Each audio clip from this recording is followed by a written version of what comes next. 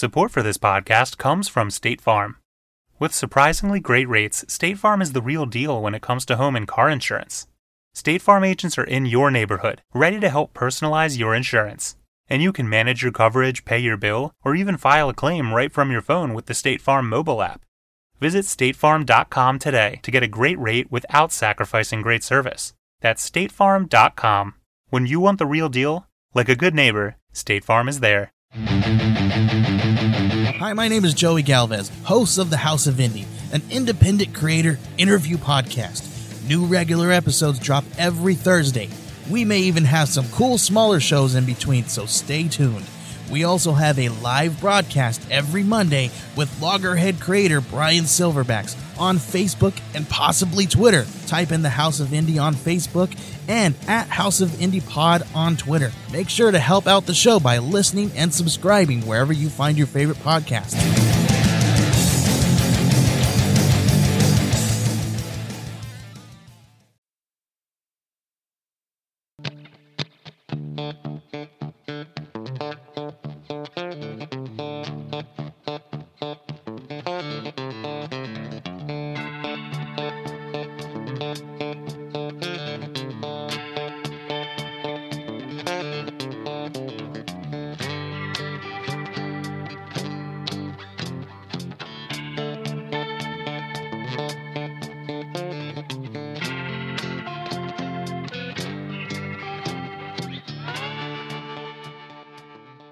I'm Kevin H. I'm Kevin C. And I'm a Seth. And this is the Dark Windows Podcast. So just a disclaimer, we are going to talk about some things that people might not be super comfortable with. We're going to use some language that people are not going to be super comfortable with. That's adult language. So- Expletives. So sit back Relax. and enjoy the show. Or not. That's cool too. We want to start out by saying a special thank you to our sponsor, Studio Headphones. Studio offers some of the best quality sound and best built headphones on the market without the outrageous prices that other brands offer. They offer a variety of different styles, including over-the-ear, wired earbuds, and completely wireless Bluetooth buds. The two newest models are the Klar, which are over-the-ear noise-canceling headphones that offer 30 hours of playtime. Hold on. 30 hours continuous playtime without being recharged. And the Tolv, which are totally wireless Bluetooth earbuds that offer 7 hours of playtime in a case that holds 4 additional charges for the buds. So check out studio.com where you will find some of the best quality headphones and earbuds on the market. And if you enter Dark Windows 15 at checkout, they will take 15% off your entire order. What's going on, everybody? Hi. How do you do, interneters? How are you? Your voice just crack? You heard me do that weird voice, and we're Yeah. still talking about that kind of... Oh, so I should be like, hi. Or just normal voice works. What's up? everyone. Yeah, man. So how was Kevin. Audio ear sex candy. how was everybody's week? Selling my house. Yeah. Well, as long as everything works out well, it'll be happening. Well, I guess it's a yay, because, you know. Yeah, you dude. don't like I'm going to be moving in May. They're, from what you said, Yeah. It seems like a pretty decent upgrade, too. I'm hoping. Yeah. If not, man, I definitely just done fucked up. Yeah. I'm selling my house, too. My wife doesn't know it yet. Oh, that I'm poor selling lady. mine, too. My dog doesn't know it. I've got a guy. I'm actually more worried about the yeah. pup. Well, I mean, I walk around in a trench coat with my house in it. I'm like, hey, you want to buy a house? You want to buy a house? Want to buy a house? What are you buying? Here's what I got. I buddy. got a 2-story. I got a raised ranch. Shit, if you want it, I get single wide trailers. Hell, I got a double wide. For those, you got to go down the street. You got to talk to Ray Ray. He'll hook you up. I'll take the money. Ray Ray gets you the trailers. Wait, should it be Ray Bob? Ray Bob, yeah. Bobby Ray. Bobby Ray. There we go. Boom, how Ray. Hey, man, come over here, man. I got you dang old trailer, man. What do you want? You want a white trailer? You want a single white trailer? You want one from the 17? What do you want, man? Dang old double wide trailer, man. And Kevin's got osteoporosis and broke his arm. I did not, asshole. No, man, he was cage fighting and someone tried to lock him into a Kimura and he wouldn't fucking tap. Yeah. He hurt himself. Dislocated shoulder, and with that fucking floppity loose limp arm, he came over and Fucking bitch slapped arm him. triangled me and everything. No, you won't dislocate a shoulder with an arm triangle. Okay, fine. Fuck it. Then he woke up. I'll teach you. Then he woke up and realized Armbar? that That's elbow. Kimura, double wrist lock, Americana, that will do shoulder. All right, fine. And then when he woke up from that fantasy dream, he realized he heard himself opening a jar of pickles. Dude, No. sometimes those No, pickles. he fell down a I fell fucking down flight of stairs. Well, not this week though, but it was a couple weeks ago. Doesn't Yeah. matter. It's still a flight of stairs he fell down. So Jeez. Are you guys fucking hands like super dry? yeah. Mine are fucking like super dry. I don't know, random fucking topic. I know. Just lotion them up. You'd be all set. No, I don't it's have any lotion. for me between like going in and out from work all the time, Yeah. and then the drywall dust and shit that I deal with, it just sucks the moisture out of my fucking hands. Yeah, me too. So anyway, speaking of sucking the moisture out of your hands, Seth. Yo. You know what the funny part is? You're not going to get that when you paint miniatures. You're going to start sweating because you're trying to get all those fine details, like your sweet Easter Bunny miniature from Dark Sword Miniatures. Free plug for them because I found an Easter Bunny actual miniature, which is kind of crazy. Nice. Yeah. But when you're trying Is to... it like a killer Easter bunny? No, it's like one of damn it. those stereotypical little like douchebags. But hey, man, look at that fuzzy little fucker. Oh, that's cute as shit. Yeah, got a little Easter egg, man. Aw, that's cool. It's adorable. Anyway, if you're painting miniatures and you're having difficulty. Are you having difficulty saying difficulty? Difficult key. Diffifucky. I was thinking about cookies, and then my brain just went food, and rather difficult than cookies. the ones that are just slightly out of reach. That's our smooth jazz band. Difficult cookie. Whoa! Oh, fuck. Difficult cookies. Now we Apparently- can't talk. Apparently, we're all fucked. Get used to it, bitch, because I've got 11 pages to stumble fuck my way through. So Yeah, then that's a drinking game, kids. Anyway, so yeah, if you're I'm going to painting, get you sluts drunk. Anyway. but back to what I was saying, if you're having issues painting miniatures because of all those little details and all the little hard little cracks and crevices, you're trying to get them perfectly highlighted, head on over to GameEnvy.net, home of the Hobby Holder. Hobby Holder is a 2-in-1 base and handle combination device to help you get all those delicious little details. You find what you like, you put in that, maybe a brush bastion, a paint puck, maybe some wooden bases or anything else on there that you like. Put them in your checkout cart, put in the promo code Broadstone at checkout, save yourself 10% off the entire order. Yeah. Whew. And I put a link to that in the show notes, too. So if you guys are... Tell him I sent you. And, Kit's awesome. He actually drew a note for someone who's like, I want a snowman. He drew a picture of a snowman and sent him. And the Kickstarter stuff is getting sent out. I'm going to be seeing him in 2 weeks at Adepticon, which I'm excited for. Nice. Yeah. Well, Sweet. speaking of the Midwest, we're going to go back there this week. Actually, Yeah. can I just derail the show for a quick second? Of course. So last week, we were talking about episodes that we want to cover. I want to get this out now because I'm going to forget it at the end of the show because Yeah. this douchebag is draining. Had a friend of mine who's also a listener of the show. His name is Chris. Huge fan of G.G. Allen. Apparently, him and his son, Aiden, listen to punk rock and listen to our shit pit of a show. Nice. So I'm thinking he and I, my buddy Chris and I, are going to work together on the G.G. Allen episode. Fuck. Yes. Because he's like, my son and I listen to that. My son knows who he is. I'm like, well, Aiden, you're a cool little dude. You're getting some stickers sent out to you because your pops and I are going to be working on a show together. And maybe we can get him on. Hell yeah. I don't know, though. Yeah, I mean, we could... Because where he lives in Pennsylvania, I don't know, the time change is a little bit different over there. Yeah, I mean, I can try to get him on Facebook Messenger. Dude, let's call him on the phone. I got his number. Well, it Oh, should be well, in it's the the same difference, time yeah. zone, so they're in the same Yeah, time zone. it's a joke. Oh. Florida's a different time zone, though. No, it's not. I know. Chicago is. I just got used to this whole time change, and I'm going to be going to Chicago, and I'm like, I lost an hour. Listen, it just went over my head, okay? It was like... I was like, oh. You're on brat time now. Yeah, you want sausages. So, but yeah, if you guys are cool with it, Yeah. we're having another little visitor to the show because we're expanding, we're getting people. Oh, damn it. We have to have one of those people come on the show and talk to us. What do you mean, Dude, this those guy's people? beard game, Fans. this guy's beard game is on fucking point. Yeah, he's got a pretty sick fucking beard. Yeah, and if Aiden's into the music that we were talking about, I love this kid. I almost thought you said... I thought you were going to go... His son's has that beard, really sweet beard coming in too. Dude, if Like, he wait a has his minute. dad's beard genetic game, that kid's gonna have an awesome beard. Like he puts mine to shame. And there's something about bald dudes that can grow beards like a motherfucker. I don't understand it. Maybe it's just because, the rest of the fucking hair shit's not don't know. working, so it's like, I don't hey, know. here, have it on your face. but Well, yeah, listen, so I don't know what the fuck happened with me. Dude, but You I can got grow fucked. hair on your head, not on your face. We just talked about it, the reverse. Yeah, that's true. Go bald. like the vanilla gorilla James. He's a big fucking guy, completely bald, and his beard Big is... guy? Yeah. Big guy. Big guy? He's bigger than you. He's a really fucking big guy. Big fucking guy. Just come walking down. Doo-la-doo-da-doo-la. He's huge. Fucking yeah. But, yeah, so I just wanted to put that out there. Thanks for coming out. Sorry. That we will I had to finish the have, scene. I'm going to be doing the Gigi Allen episode probably a week after I get back from Chicago. Fuck yeah. I get So to I come take a back week April off 1st, for and research. so I'm going to probably do it shortly after that. I'll announce it, and I'll be working with Chris, and maybe I can get Aiden on and tell me about what's his favorite Gigi Allen moment. That'd be pretty fucking rad. I don't know. We'll find out. He's gonna steal the show.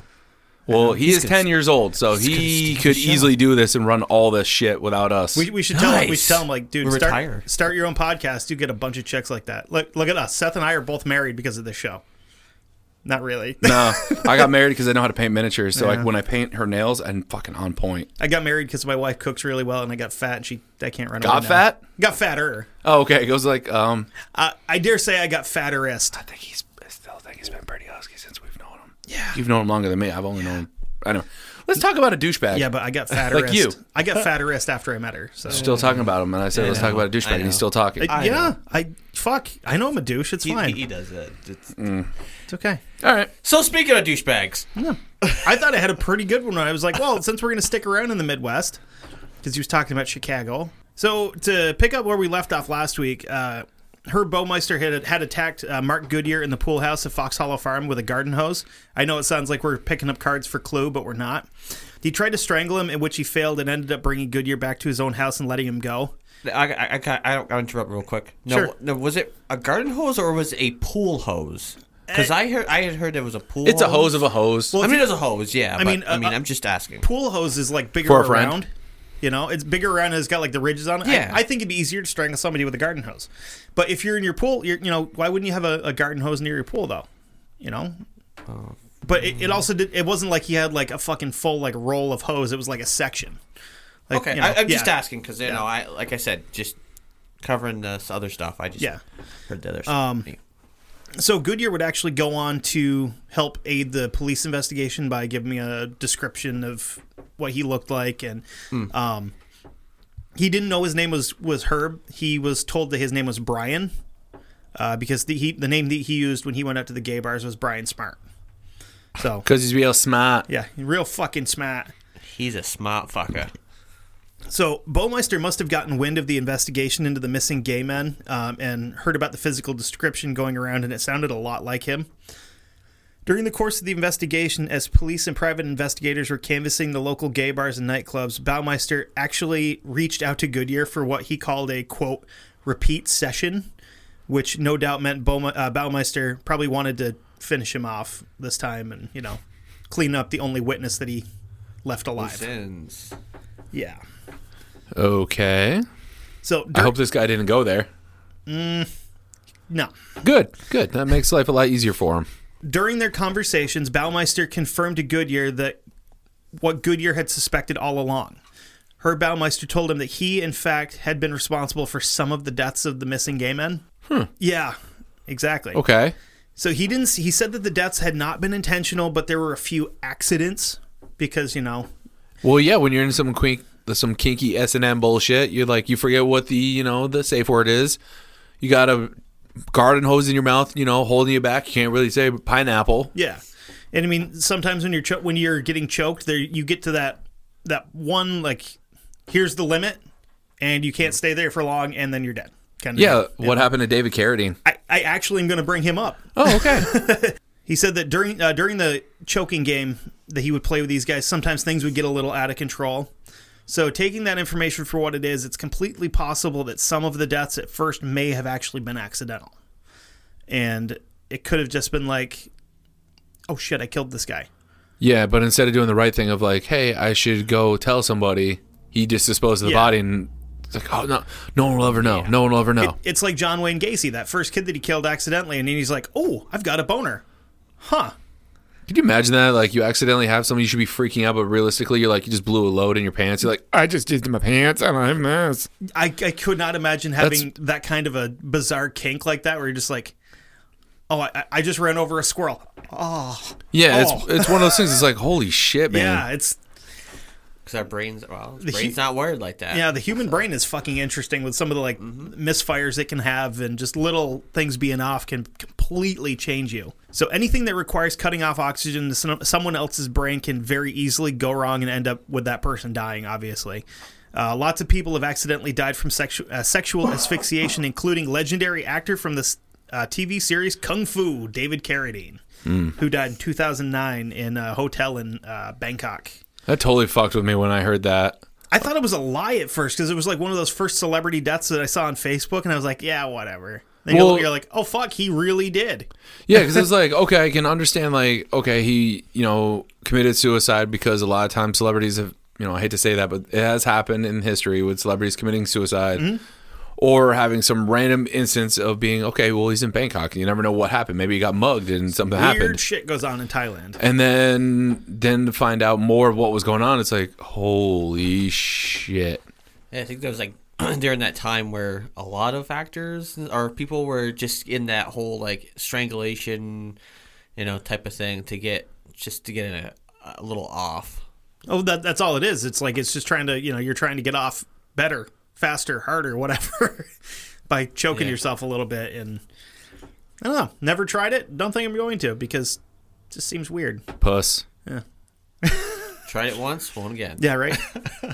No, never tried it. I'm going to give the choke and stroke 3 stars. Tried it once, won't again. So during... Too many loose doorknobs in the house. I keep stealing Archer jokes about that. I think that might be the to you, quote of the choke night. And stroke. So during his phone call with Baumeister, the police tried to get Goodyear to stall him long enough so that they could trace the phone. They did actually successfully trace the call back to a public payphone, but when they got there, Herb was long gone. Didn't even have the common decency to pull a card or no, anything. to pull it like the Zodiac, where you just leave it hanging there, and you leave just before they get there, so it's still moving. He was just a dick. He hung the phone up. Do you think that when they got there, the first thing they did was hit the little thing on the side and the top and see if any coins would pop out? That's hold on. Yeah. The little like the toilet flusher thing on payphones. The coin return. You're old when you know how to cheat that system. You see, kids, there was this thing that you used to be able to do. You could put 2 quarters into a phone in a public place and make sometimes a phone it was call. only a quarter or nickels. Yeah, you could put change in it. If you actually had the right weighted washer with a string, like a high grade fishing line on it, you could drop it in, pull it back out, drop it in, pull it back out. Yeah, you gotta have slugs. No, just washer. Oh, yeah, that's what I did. So not long after the phone call, Goodyear was placed into police protection out of fear that Baumeister could circle back and try to finish the job. Yeah, try to take care of the one witness that he actually did let go. And also, he was also the only person that had a physical description of Herb Baumeister to give the police to try to help him. So after putting Goodyear into protection, the police into a predicament. Yeah, they put him in protection. Protection, huh? Yeah, but after they put Goodyear into protection, the police decided to use him as bait to try to pull Baumeister from hiding. So we're gonna hide you to catch a killer. Yeah, we're gonna hide you so he can't find you. But we're going to send... It's like... we're going to send you out to the gay bar, but we're going to keep a rope around your belt loops. We've got somebody behind the bar, so if he gets too close, we're just pull you right out of the situation. And I like to think they actually said situation, too. Yeah.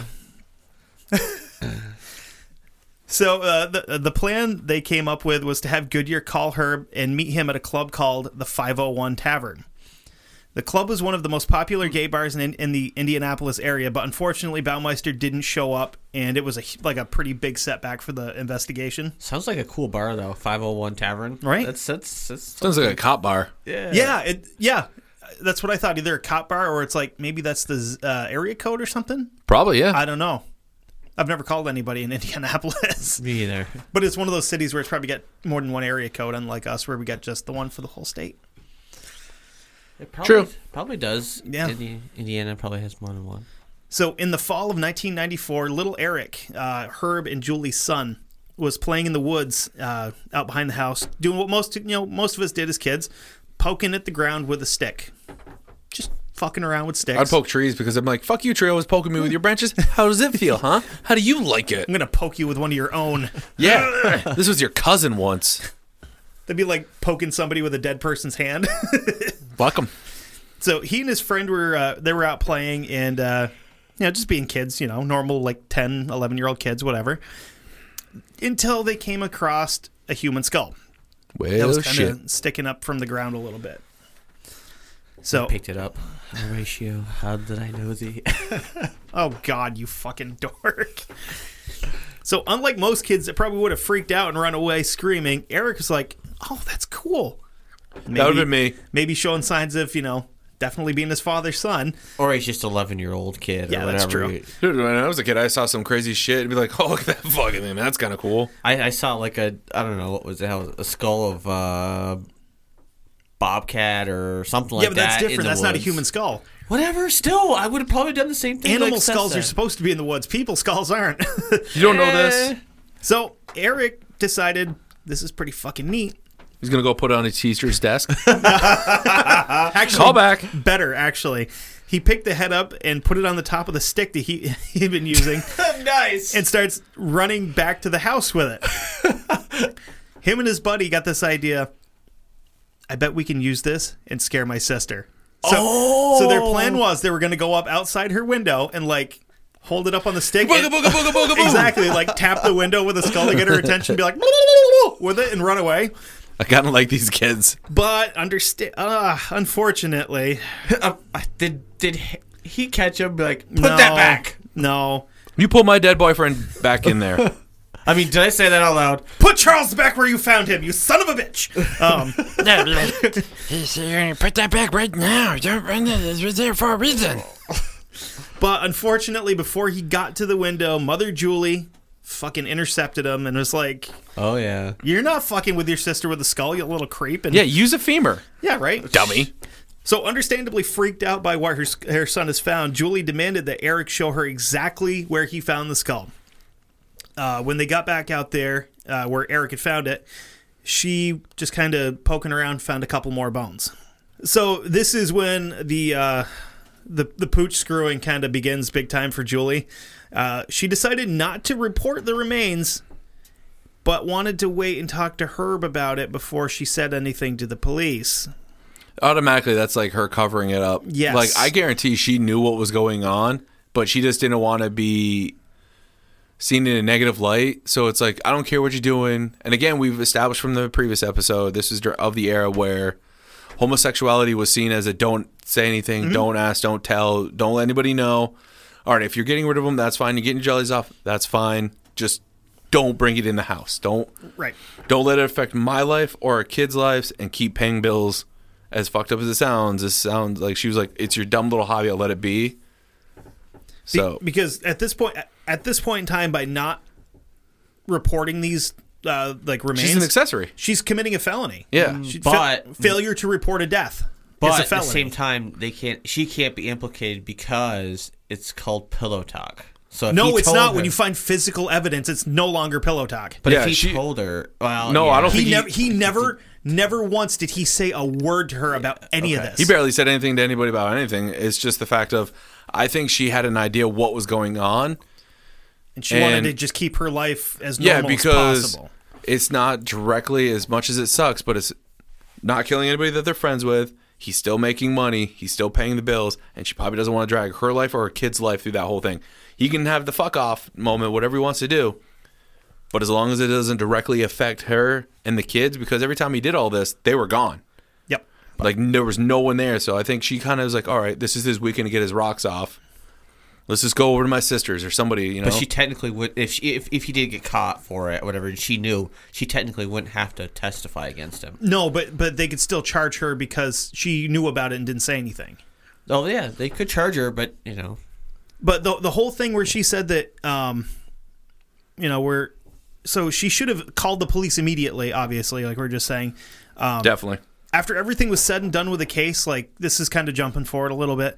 Her neighbors would actually say that there is probably no way that she would not have found bones before this or after this at any point in time, because Julie was a very avid gardener. She liked planting like trees and her vegetables and stuff like that. So she was always out digging around in the ground, out in the woods, stuff like that. So she probably would have stumbled across some of this shit at some point. That's why I think she probably knew about something. Yeah. She must have. But if unless Even if he didn't tell her, I'm just saying, like, she must have somehow known. Even Gacy's wife had an inclination at some point, and with the stench and everything, I honestly think that her Baumeister's wife knew something was going on.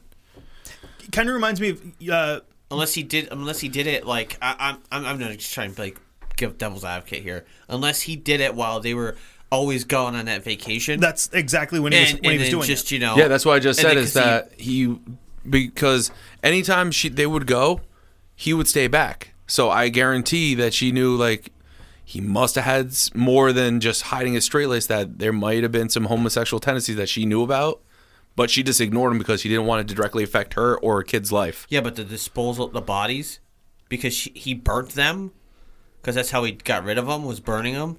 So that smell that won't go away though. In your like, if it's relatively close to your house, and depending on the wind, it'll be stinking up everything. I don't know. I mean, I'm saying she's not innocent. I'll take your word for it. I'm just saying she's not innocent. Yeah. So when Julie finally confronted Herb about the bones, he played it off by saying they were props from his father's days at Indiana University as a medical student. So why would you take a medical skeleton and bury it in the woods? You wouldn't, because, you know. You'd throw it away. Yeah, so she found the explanation a little odd because she didn't remember having a full skeleton laying around anywhere that in the house or storage. But she said it could have been hard to remember considering that their entire home, like on the inside, was, like we were talking about off air, kind of a shithole because they were both pack rats and they refused to throw shit away.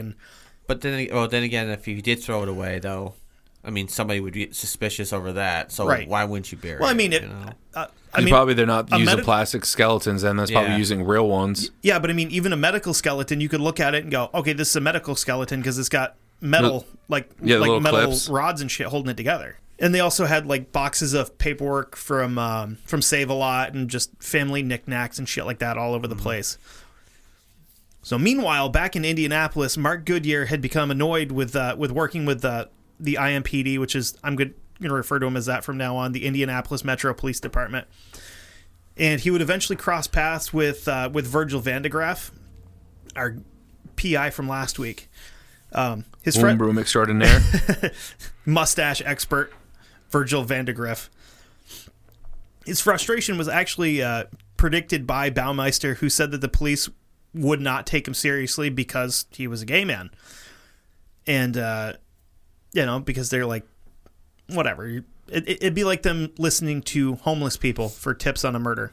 They're not going to give a shit. So with all of this bullshit, like all this stuff going on, he decided to begin working with Vandegrift instead of the police. And as part of the working partnership that Goodyear would have with Vandegrift and his agency, he did a full taped interview telling them everything he knew.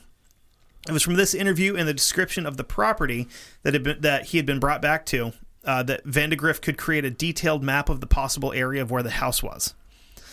Because he had a general idea of what town he was in, that kind of thing like that. Kind of like name, and also the name of the place, right? It was like, because he knew like Fox. It was something farm is what he could remember. Like Fox Farm or Fox something, but didn't know. So, since the property was surrounded by horse fencing, which is another thing that he brought up. Did he actually have horses? They did have horses. I'm sorry, I was just questioning. Yep, they did. This helped to determine that the property was either in Carmel or Westfield, both of which were just north of Indianapolis by whatever, quick car ride. Mm-hmm. So after they got the description of everything, the PI and his team started driving around and eventually came across the property with a long, winding driveway, just as Goodyear described, with a nameplate reading Fox Hollow Farm. So the team staked out the property and took a whole bunch of like pictures and shit, and they brought him back to show Goodyear, but he couldn't really make much in the line of anything about him because when he got back there, it was dark.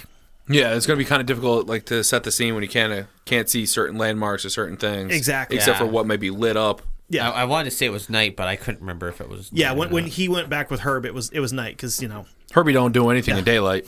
Everyone will see that. Herbie don't fuck in the sun. Everyone will see Herbie's got a rat face. No, we're going to talk about Herbie being weird about his sexy time stuff, too. So during the stakeout, Vandegrift received word of a cold case out of Ohio that seemed like it actually fit the whole profile of the guy that they're hunting pretty well with everything that was going on in Indy. The case had been called the I-70 Strangler, where several gay men had been strangled and dumped on this one stretch of I-70 that runs through Ohio and Indiana. I-70 is a pretty big section of highway. So Vandegrift immediately called David Lindoff, who's the lead investigator for the case out of Ohio. Lindoff said that Lindoff said to Vandegrift, "You got 2 gay guys missing? Well, guess what? I know of 12 murders, and most of them are gay guys from Indianapolis."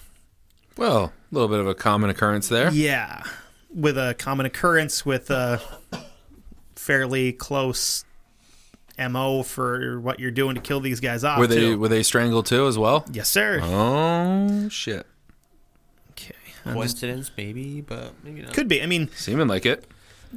Most serial killers, if you really look at them, there's not a lot of people that do shit like, you got Ted Bundy liked to strangle people. Jeffrey Dahmer liked to strangle people. So really, I mean, was it, he tested the waters outside of his playground? Could be, or again, it could be a complete coincidence. But did you ever live in Ohio, wherever it was? No, you lived in Indianapolis, but it's not like it's a crazy long drive. I mean, well, if this case, what was it again? The highway, the I-79? I-70. I-70 case, if it was publicized at all, and he may have picked up the idea from it, maybe like a copycat thing, if it wasn't like him testing his waters outside of his neighborhood and then getting lazy. But, I mean, that's it. Yeah. And this guy is totally fucking opposite of everybody else, because, you don't, as most serial killers, you don't shit where you sleep, Yeah, they want to go outside because because if somebody notices you walking in and out of that bar, just one person recognizes you, be like, hey, is that Herb? Like, just one random time, then all of a sudden now people start talking, and now people start coming up missing, and then, or you meet somebody you never expected to meet there that you didn't realize was gay as well, and then now you're automatically put into that pool of, well, why is he here? He's technically a straight man, but he's here at this bar. What's going on here? And they're going to start piecing more puzzle, into that puzzle. Yeah, and you don't bring your work back home with you, to as this would be. But do it. It wasn't his house. Remember, he was just the groundskeeper there. Yeah, no, he was saying that. Yeah, he was taking care of it for his boss. Yeah. So just to get an idea, from Indianapolis to Dayton, Ohio, which is the biggest town I could find in Ohio, that's right near the border, that's on I-70. It's less than 2 hours. So that's a fucking. It's a quick getaway. If the family goes on a vacation Friday night, peel out, do your business, be back Sunday before they get back. Shit, you stop and get a burger on your way home, whatever. They'd be like us going from here to Albany. Yeah, pretty much. That's that's like I said, he just seems like he made the mistake of bringing work home, which you shouldn't do ever, because as we're seeing, it's coming. It's kind of like unraveling pretty kind of quick with this PI because he's getting, he brought this guy to his house and he did shit. The only mistake that I can see that he made is he let Mark Goodyear get away. If he hadn't done that, I don't think he would have gotten caught. Really? He left a witness. Well, isn't that what got Dahmer too? And wasn't a witness or a few other things? The police fucked that one up because they gave him the witness back who he killed later that night. Yeah, but I mean, there was a guy that did escape though. Yes, and then at the very, very end. Yes. So that's because that's what I thought it was. Dahmer because there was one person that got away, gave a description of what was going on, and then like, oh, okay, now we have a description. Now we know who to watch. Yeah. Same thing with like a Gacy. Didn't one of Gacy's people get away or something? Or John Wayne Gacy invited the police into his house to go, oh yeah, no, I've got nothing to hide.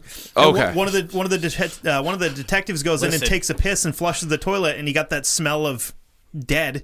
And that's a smell that if you've ever dealt with it, you know what that fucking smell smells exactly like. And he's like, I don't know how those bodies got there. Yeah. Wait, I'm just storing them from somebody else. Yeah. Never mind. Yeah. I'm holding them for a friend, Mom. Mom, I'm holding them for a friend. I learned it from you, Dad. Whoa. Bullshit you did. So Lindoff and Van de Graaff kind of came to the agreement that there is most likely a link between these two cases. You know, they're very, very similar with MO and Target and stuff like that. Remembering how badly Goodyear had been treated by the IMPD, he made sure to word his news that he had learned very carefully. The police were much more receptive to a respected private investigator and a former police officer, which Van de Graaff was, than they were to a random gay man off the streets.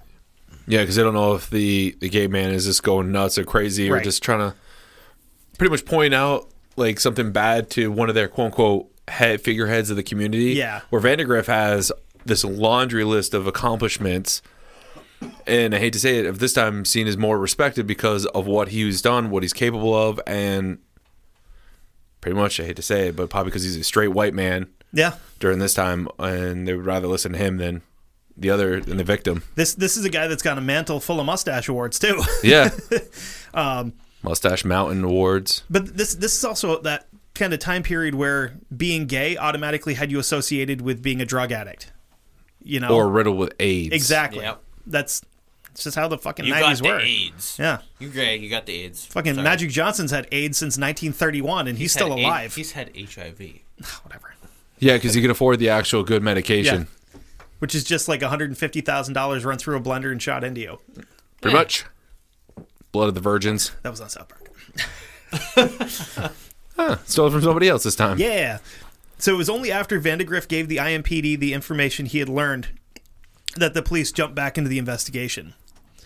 It was at this point that Detective Mary Wilson of the Marion County Sheriff's Department took charge of the missing persons case. Obviously she became tasked with finding information on these guys. Wait, hold on. Well, I'm sorry. Oh, stop. I hate to do it, but for Ohio or is she for? That was my fault. She is in Indianapolis, not Indianapolis, but Indiana. Okay, missing persons for who? For Indiana. No. Who is she looking up for? That's because of the missing persons case. The missing gay men. Oh, okay. I'm sorry. I was just like. Signal got to here,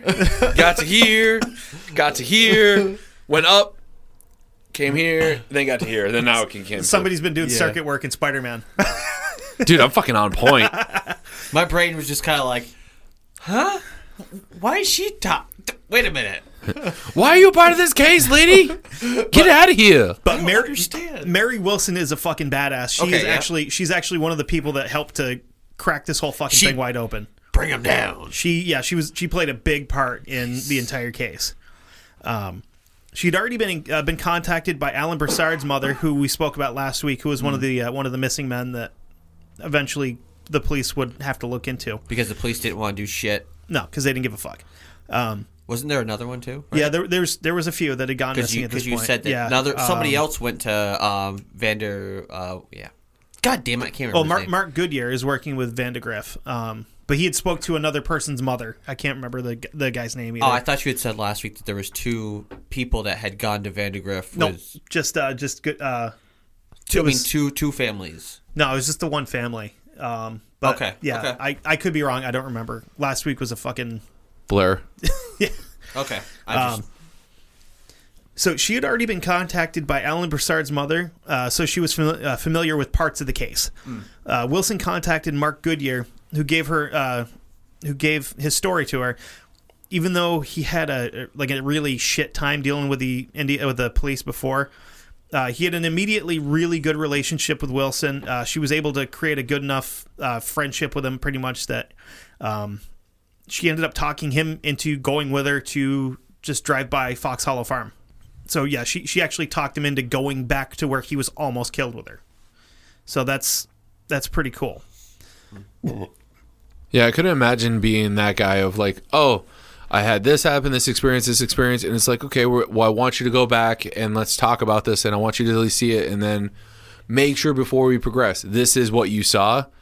It's like, how many people are like, no, man, I'll just tell you this. It's like, a lot of times it feels like that's just made for TV. That's like, yeah, well, yeah, I'll definitely go. And it's this, and they would like help crack the case open. It's like, really, deep down inside, I don't know if I would go. There's got to be some kind of a level of PTSD to that too, where you're like, I almost fucking died here. I don't want to go back. Yeah, Yeah, know? definitely.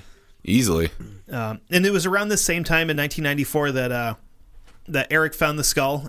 Is around the same time that Goodyear and Detective Wilson took their little ride. They drove around the area for almost 3 hours, and Goodyear and Wilson returned to Indianapolis with no irrefutable proof that this was actually the location. Goodyear at this point in time was starting to get more and more nervous about his own safety when out of nowhere, Herb Baumeister showed up at the friend's house that he was staying at. Oh, fuck. He had... Yeah, just... That's Wow. really, you hear the door open? Yeah. Hello? Hey, guy, how you doing?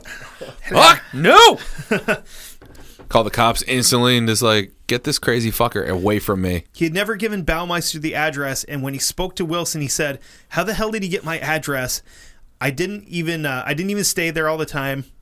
He called me on his cell phone, tells me that he'll be there in half an hour. Before I know it, he's at my door." Well, does he still have connections to the DMV? Baumeister? Yeah. Yes. Because if Baumeister has connections to the DMV, it takes one person to be like, hey, I'm trying to get a hold of my buddy. He left some stuff and his phone's not working and I don't know his address. Hey, what's his address? I know we're not supposed to do this, but I won't tell anybody, come on, please. Remember that one thing I did for you? Come on, man. They get it, and then... But the thing is, he wasn't staying at his own house. He was staying at a friend's house. But if he was ever going back to his place to grab some stuff or some things... Follow him. That's exactly. True. That's true. Because we've already established Baumeister can pretty much come and go as he pleases. Yeah. He's very smart, super intelligent. It would take no time at all for him to be able to pick up the pieces and just see him one time, like see him out walking around with this guy or his friend is, whoever it is, like, okay, and now I'm going to watch him. And that's a good point, because I follow you guys in traffic and you guys would never know. Because he would have actually had to physically track him, because Mark Goodyear had never had a utility bill or a phone bill in his name at this point in time, up to this point in time in his life. So he would have had to physically track him. Small enough town, also small community too. Like, he goes back to the bar. I guarantee this guy isn't going back to the gay bar. So Baumeister goes and is like, hey, I'm trying to find him. Like, we were talking and he left some stuff in my house. Do you know where he's staying or where I can find him? Yeah. Oh, he's staying with so-and-so. Oh, yeah, where's that? Oh, okay. Thanks, man. So this definitely upset Goodyear. Rightfully so. Who was a little irritated that Baumeister seemed to be better at finding him than the police were at finding Baumeister at this point. So Baumeister's visit had been brief but frightening to Goodyear, who tried to be as brave as possible, with the guy who tried to kill him standing on the other side of the door frame talking to him. Tell me he called the cops Well, immediately. Baumeister acted like nothing strange had ever happened between the two, and he told Goodyear that, yeah, and he's like, hey, we should hang out and try that again soon. To which I would have gone, huh? Fucking like instant cold chills, Like, no, sorry, man, I'm not into you anymore.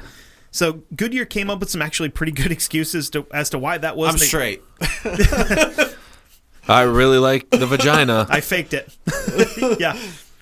You see, it's not me, it's you, Yeah. and I'm not into garden hoses or mannequins watching me or, ending up as plant food for your wife's garden. I have become a priest. Or to steal another line from Archer, it's not you, it's just your wimpy, girly hands.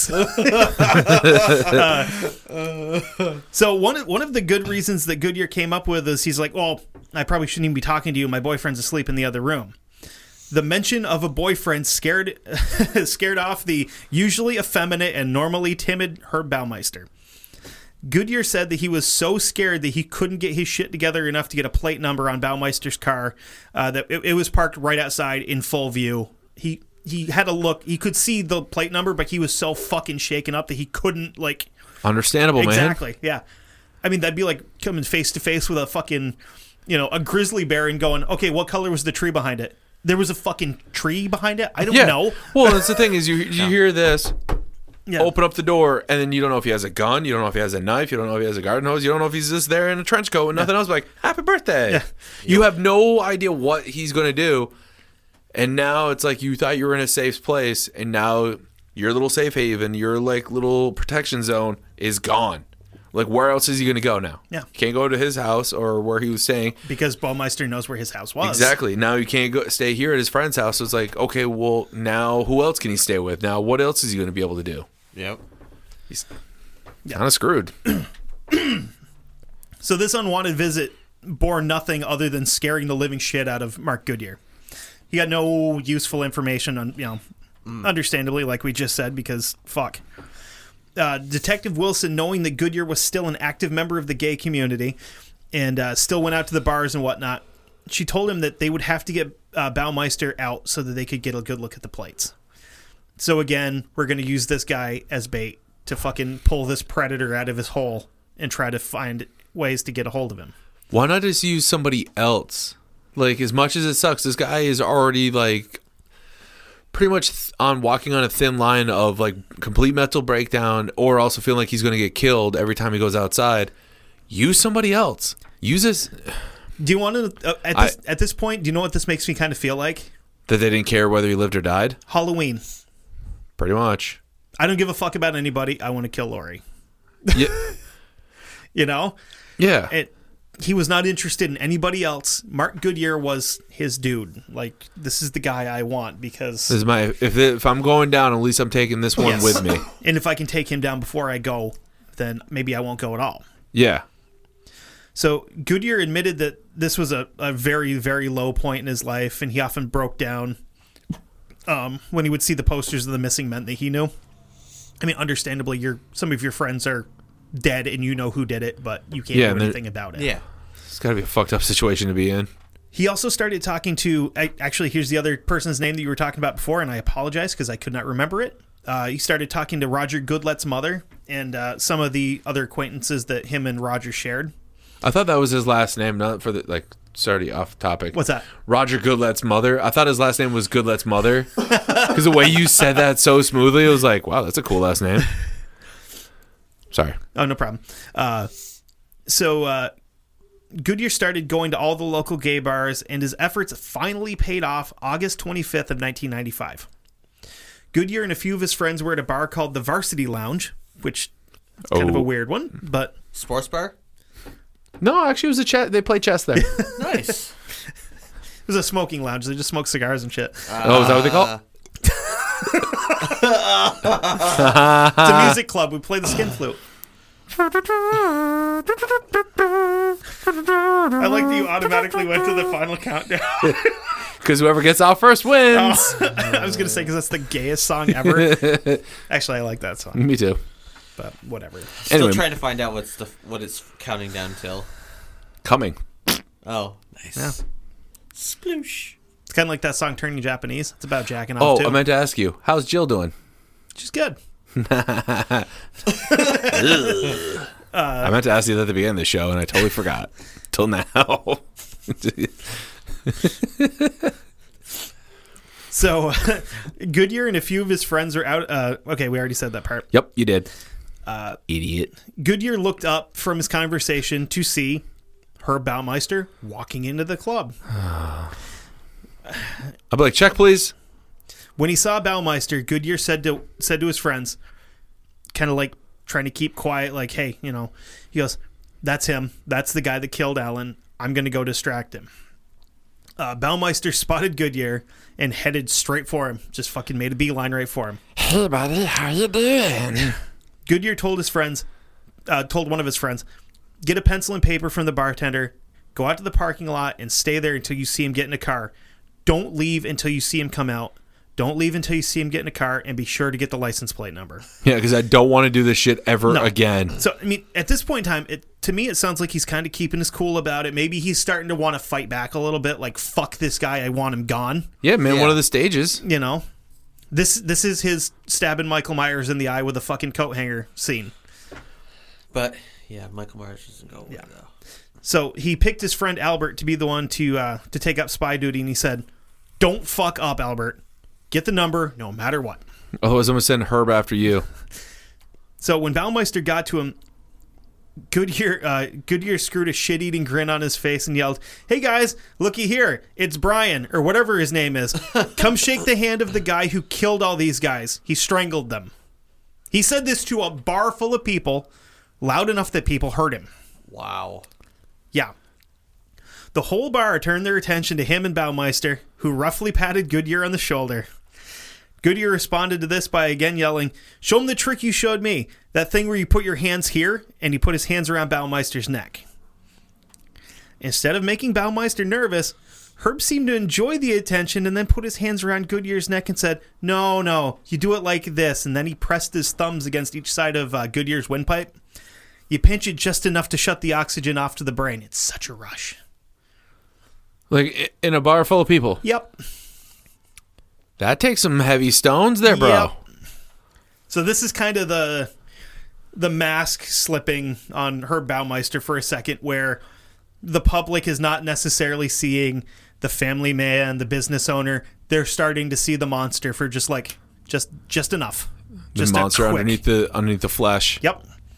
So after Baumeister decided to leave, he walked around the parking lot, suspicious that something may be going on. He walked around for about 30 minutes, and then he started walking down the block towards his car.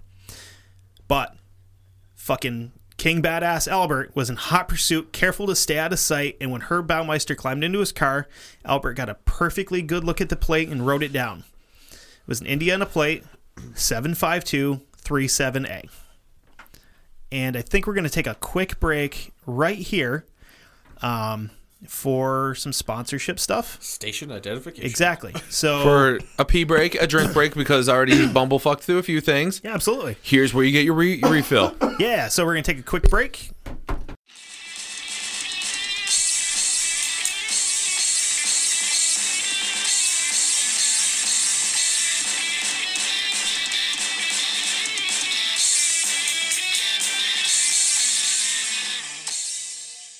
Support for this podcast comes from CDW and Dell Technologies. At CDWG, we get that migrating your agency to a hyper-converged infrastructure is challenging. Like me switching to decaf. Gotta do it, don't want to do it, but gotta do it. Whoa, slow down, friend.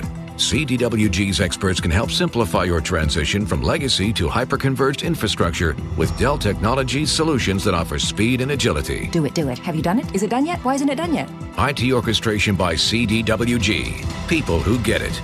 Find out more at cdwg.com/Dell Tech. Support for this podcast comes from Stella Artois. This summer, enjoy the life Artois. You can experience it anywhere, from your patio to the tidal basin. All it takes is being present, being there, with the people you love and a cold Stella Artois in hand. Wherever you are, you're never too far from the life Artois. Stella Artois. Please enjoy responsibly.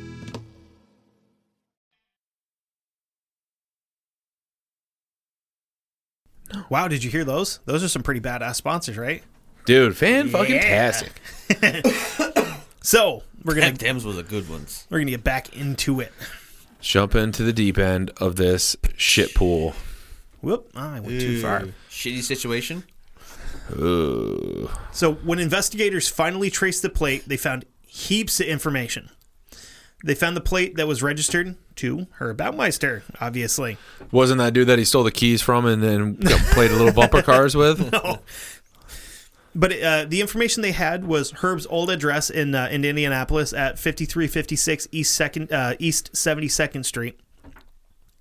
This was helpful because it led them to the fact that Baumeister owned the chain of Save-A-Lot stores in Indianapolis and the surrounding area. And the stores had kind of, in the last year or so before this, had kind of started to fall into some financial hardship and stuff. They also found Herb's criminal history, including the vehicle theft, conspiracy charges.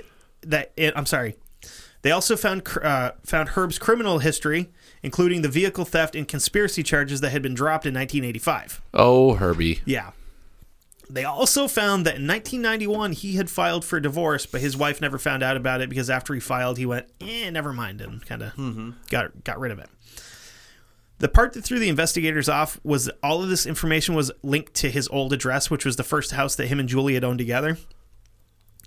And there was no mention at all of Fox Hollow Farms where he was currently living. So how do you keep that off the books? That's a good question. Well, Wait a minute. Unless he just never changed his address for anything. Okay, yeah, because was it the DMV, right? No, he wasn't at the DMV at this point. No. I'm saying that they got this through like DMV records or whatever because they Yes. got. Okay, so he never changed it. Yeah, that is possible. Yeah, because before he left, they may have changed it, and then before he quit, he might have just went, put that back to there, put that back to there, boom, boom, done. Yep. Because he was. That's a very good point because I didn't think about that because I was like, well, he would still know, and if he can get in there, he'll go visit his friends, take a few seconds. Well, because he was also not in Fox Hollow when he. It was at the DMV. No. He wasn't at Fox Hollow. He didn't move there until after The DMV. DMV. Yep.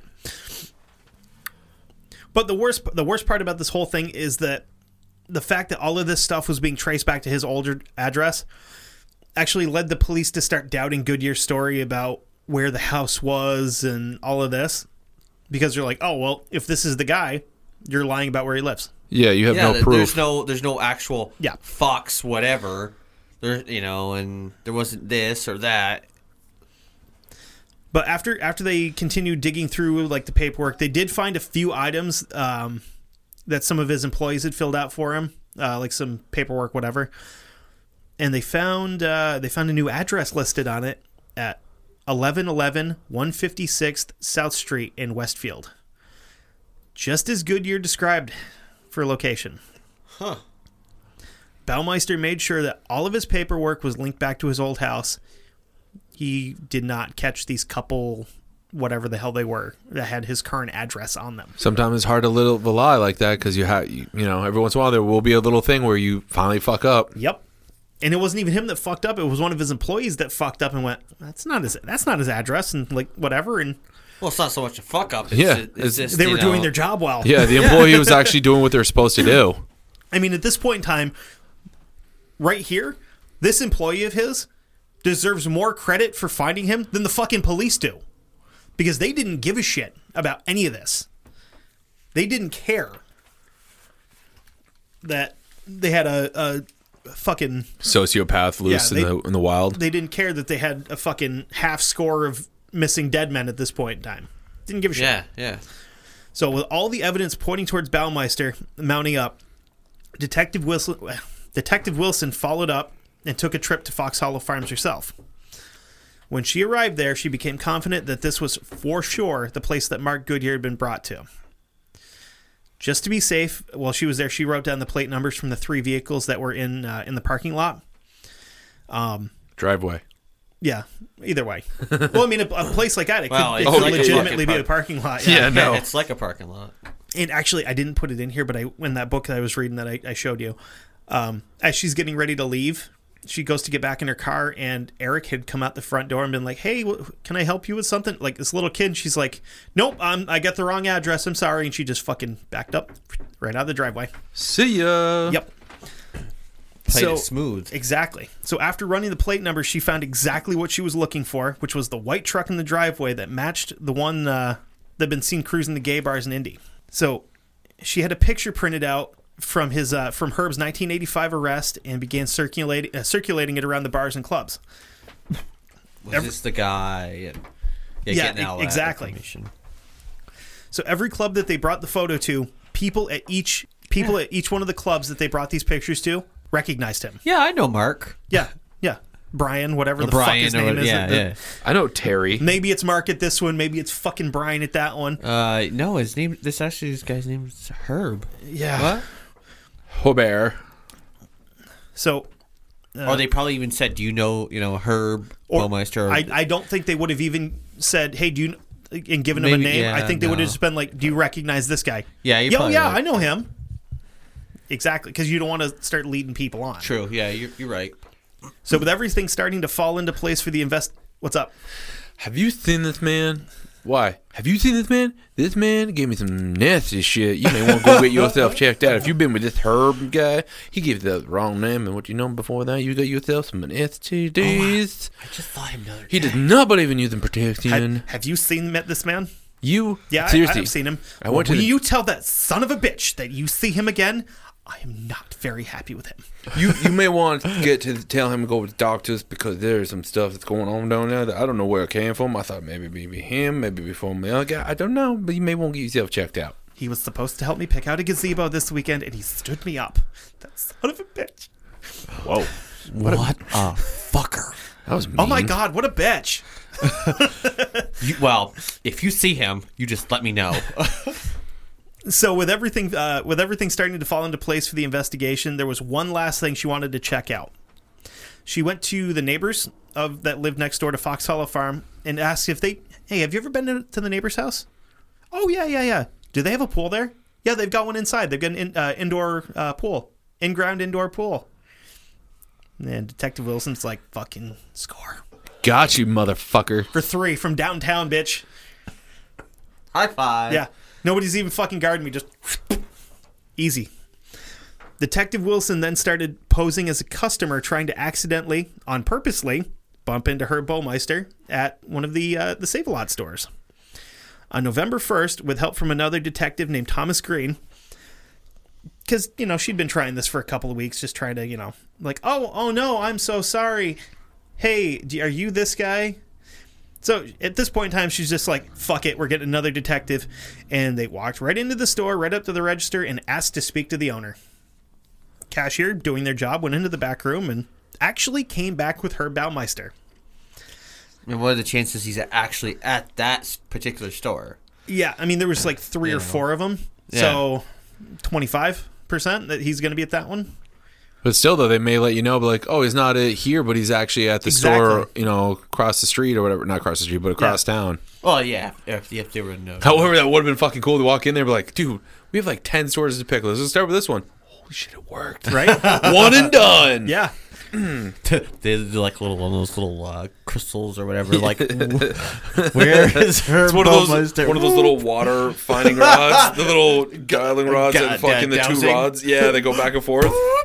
Shit! Find the douchebag. Find the douchebag. Okay, here we go. In. They crossed. Oh, he's here. I know Seth's going to pick on me for this one, but it's like Supernatural where they get the thing, the bowl of blood. Where is he? Okay. And they just go. I never watched Supernatural. Oh, it's a fucking great show. Nope. So I gotta make fun of you for a show that I've never even seen. it's a good show though. It's it's fucking awesome. We've talked about this. So Baumeister was just as Mark Goodyear described him: tall, effeminate, with pouty lips and slightly leathery skin. He's got like big juicy lips, but his skin looks like football. And the leathery skin was most likely due to repeated trips to the tanning bed. Yeah, because he liked to take care of himself. He looked like a piece of human jerky with Angelina Jolie lips. All these old pouty things. Actually sounded like one of the gay guys from Letterkenny. I don't know. All I know is like this guy just seems like he's just wants to be a stereotype. He pretty much is a stereotype. It's just like, God damn it. So Herb also carried himself with an air of privilege and seemed pretty pissy about being interrupted in the middle of his day. Makes sense because we talked about his parents were, of the higher sort in the neighborhood and all the other shit. So Detective Wilson was, I'm assuming, a little irritated with the fact that this guy's being a cunt to her. So she immediately drops the hammer on his bullshit and comes right out and says, hey, we're here investigating all these missing gay men. Get your fucking shit over here. I don't know what you're talking about. Well, I am not gay. When she mentioned Probably did say that. Yeah. More than once, actually. When he mentioned that, Herb reacted with immediate anxiety. As he freaked out, he told the detectives he would be happy to cooperate with them, but I'm really busy right now. Could you possibly come by later this afternoon? I'm trying to find a new victim. I mean, a new man to get on my water hosing on. That's what I call it now, water hosing. Yeah, duh. Water sports, yes. You ever done it before? Yeah. It's great. Trying to put on a good show for my mannequins. So Green and Wilson left the store, went to a little diner to grab some food and kind of discuss like the weird situation that they had just come out of. Like, well, he's not coming with strange. us. Yeah. You know what we should do? Let's go to the diner and go get some greasy spoon eggs. Sounds like a plan. He'll come out sooner or later. Baumeister seemed so spooked by the whole thing that it was actually a complete shock to the detectives that when they went back later that day, he was still at the store. So I'm guessing he was like, "Oh fuck! If I leave now, they're gonna know that something's up." What? I'm just laughing. I can't go anywhere. I gotta stay here. They're on to me. If I leave, they're gonna think I'm a runner. Exactly. I mean, that's exactly what. Well, it most is. people are like, "Well, the cops are there. Well, they're across the street at the diner. Okay, we're good." They come back in, tell them I'm gone. Yeah, like if they come back in, I'm in the bathroom, and then really he's like going out the back window, and he's like just drops. He's like, he has that like scared little rabbit look of like, we're good. Sing along, lane on next, you never gonna catch me. Or they just see him like think they had just gone in or whatever. They're gonna come back, and they're sitting across the diner, and all of a sudden they see this bag drop out the window. Yeah, it's the one window in the front of the building. He doesn't even go in the back of the building. He goes in the front, like. What the fuck is he doing? They see a chain of bed sheets come out the front of the building. What in the cartoony bullshit is he doing?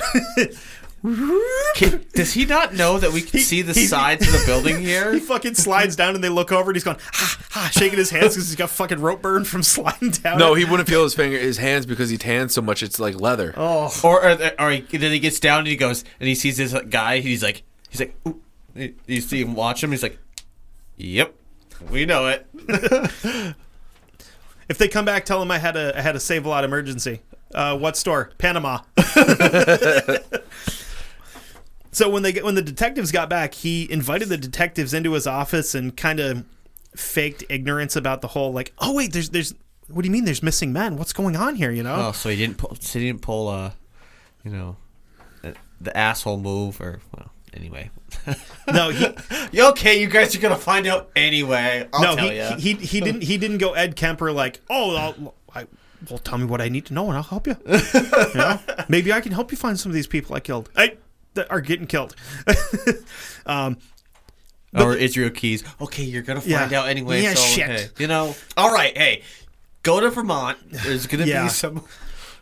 But the part that kind of irritated the detectives is that when they sat down in his office, he started talking to them like they were interviewing for jobs there. So he was just being he was just being a real twat to these cops, you know. Listen, you do not have the credentials to work here. I'm so sorry. I'm so sorry. You're overqualified for this job. Yeah, you know. So Green and Wilson went on to interrogate him just right there, just like asking, you know, and he responded with the biggest lie ever told. Quote, I've never been to a gay bar. I'm not gay, so I don't really know why you would come out here and ask why I can help you. You see this? Yeah. I mean this. I'm married. Yeah. Yeah, holds up the wrong hand. Yeah, because you know there's never been a gay men that have had kids with women ever. What are you looking at me for? Fucker. No, John Travolta automatically came to mind for some reason. I was like, though. you're looking right at me. I'm like... No, I was kind of like doing that. It's maybe a lie. And maybe I kind of dropped eyes on you, but it wasn't on purpose. Okay. So Detective Wilson didn't argue with him and just laid out the direct evidence that they had, that they'd collected that placed him directly at one of the gay bars that he had, finger quotes, never been to, where someone had come up missing. So she really shut his ass up when she told him that they had car plates that matched his that were outside one of the gay bars. Listen, my car broke down, okay? Yeah. God damn it. I let one of my gay friends borrow it. I feel like I saw that on an episode of Cops. Okay, fine. I went into the bar. I didn't know it was a gay bar. I had to go potty. They had Guinness on tap. Wait a second. That's our story, goddammit. So I stayed around for a little I really while. wanted to win that Lady Gaga signed poster. So with I'm a pinball wizard. What can I say? With real supple wrists. God damn it! I wish you hadn't said that because now I got that song stuck in my head. That was the whole point. He didn't get it. I did. What? So with his lies silence, he started farting around with some paperwork on his desk, and Wilson said that she could actually see his jugular vein start throbbing in his neck from the stress he was under. Oh, you imagine being that stressed that you could it's like inside of your neck. So Herb was caught and he knew it, and he admitted that he'd maybe I have been to the gay bars, you know. And he got a little pissy, and he said, "But my wife doesn't know, and neither does anyone else, and I want to keep it that way. I don't want to tell them." Now that they had a good reason to, Wilson asked for permission to search Fox Hollow Farms, and he, of course, told them that he would really, really, really like to help, but he'd have to talk to his attorney first about, having them search. I'm okay with you guys searching. Can you come back next week? Like maybe Wednesday or the week after? Maybe. Yeah, I'm not gonna clean or anything. I'm gonna pick. I mean, I'm not gonna pick up or clean or anything, but I'm gonna. Fuck, how much is chlorine for my pool? Yeah, I mean, if you want to send somebody out like Wednesday, just have them grab like a box of contractor bags on their way. I got a bunch of shit I got to throw away. Yeah, we got this. We got this. So the detectives had made a fair assessment of Baumeister's nervousness, but that also didn't automatically make him a murderer. It could be the fact that there were two detectives grilling him for information and threatening his way of life, and that'll make anybody nervous. Wilson did call Baumeister the next day, and he informed her that he had hired an attorney named James Voiles. And this is going to be the first of a couple little fucking cat and mouse bullshit things that we have to talk about. So if I repeat things, I'm not repeating them for the sake of repeating them. I'm repeating them because that's how events happened. So he said that he had hired this James Voiles guy. Detective Wilson then contacted Mr. Voiles to ask him some questions about his client and the case that they might have. I've never heard of him. He told her that Baumeister wasn't his client, and he had never actually even heard of him, let alone been hired by him. Not surprised on that one. Detective Wilson then called Baumeister back about the whole, hey, you lied to the police and you're impeding an active murder investigation thing.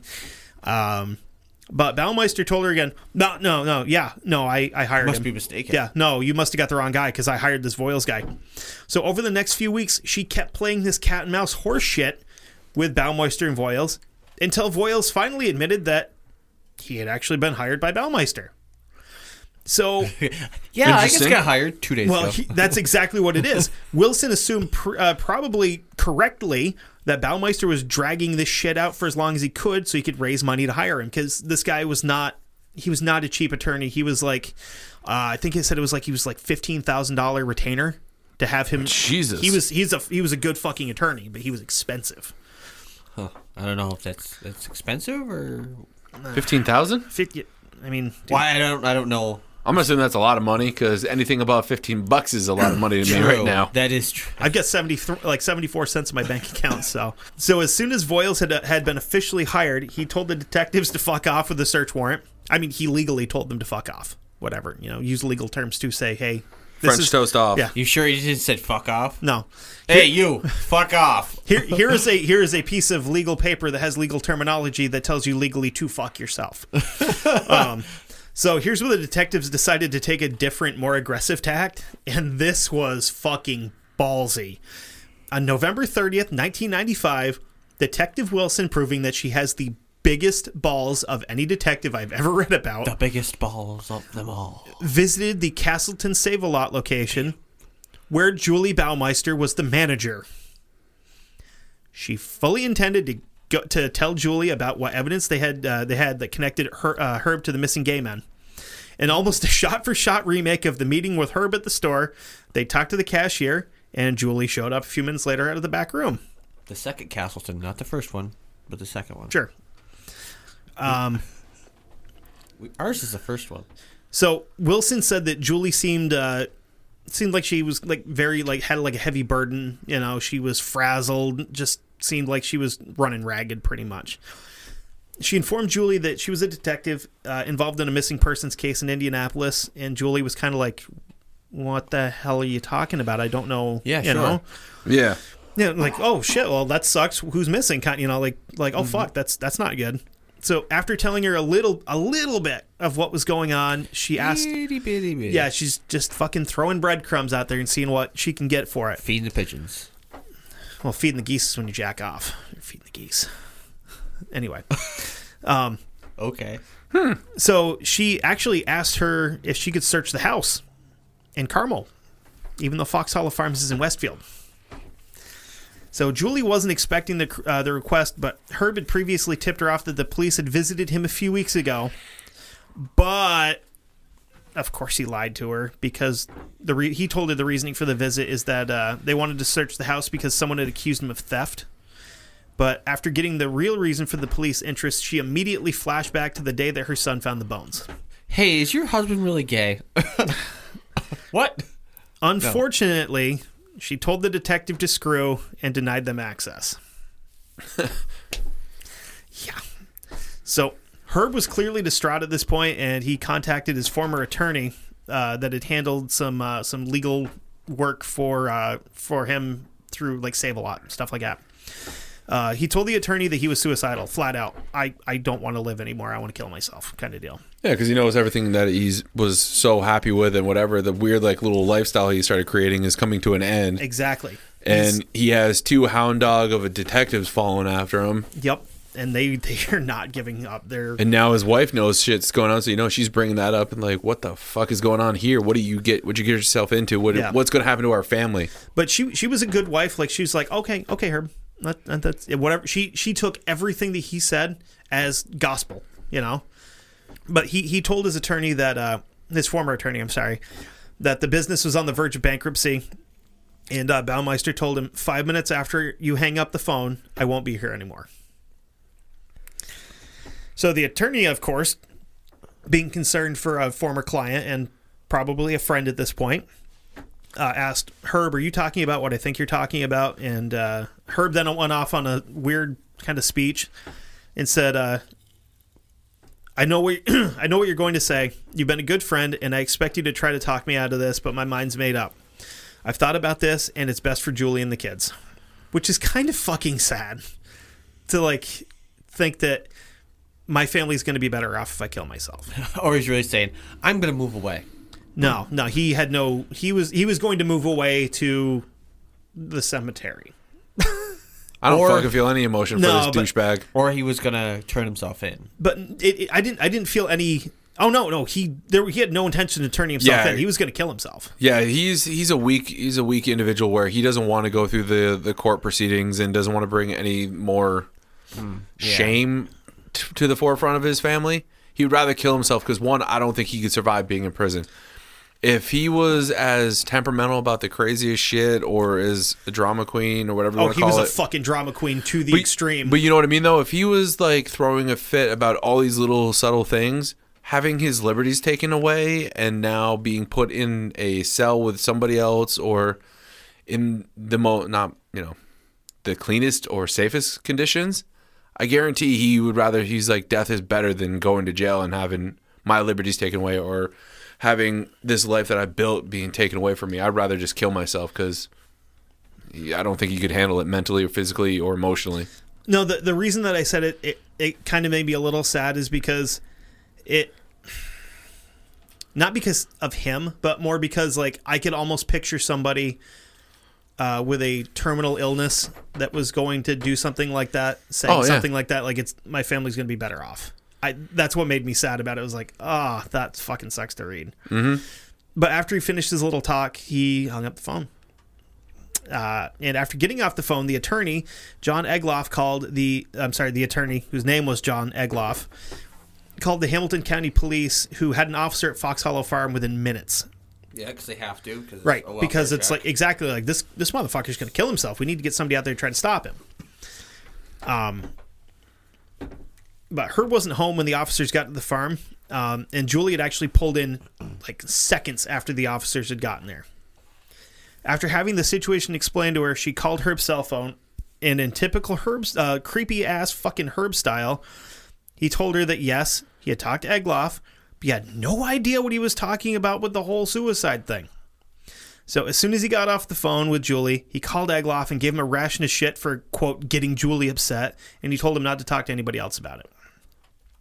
Back in 1995, 1996, Herb had really started to lose his shit a little bit, and Julie filed for divorce in January due to Herb's serious emotional instability, as she put it, and she actually requested temporary custody of the kids for their own safety.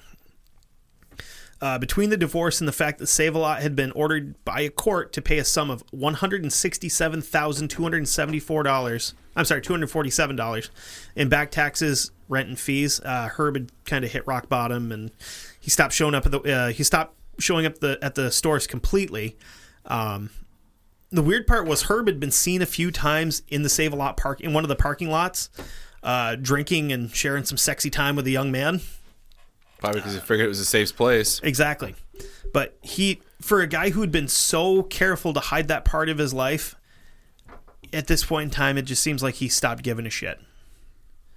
You know, he's kind of like, I know the end's coming and whatever.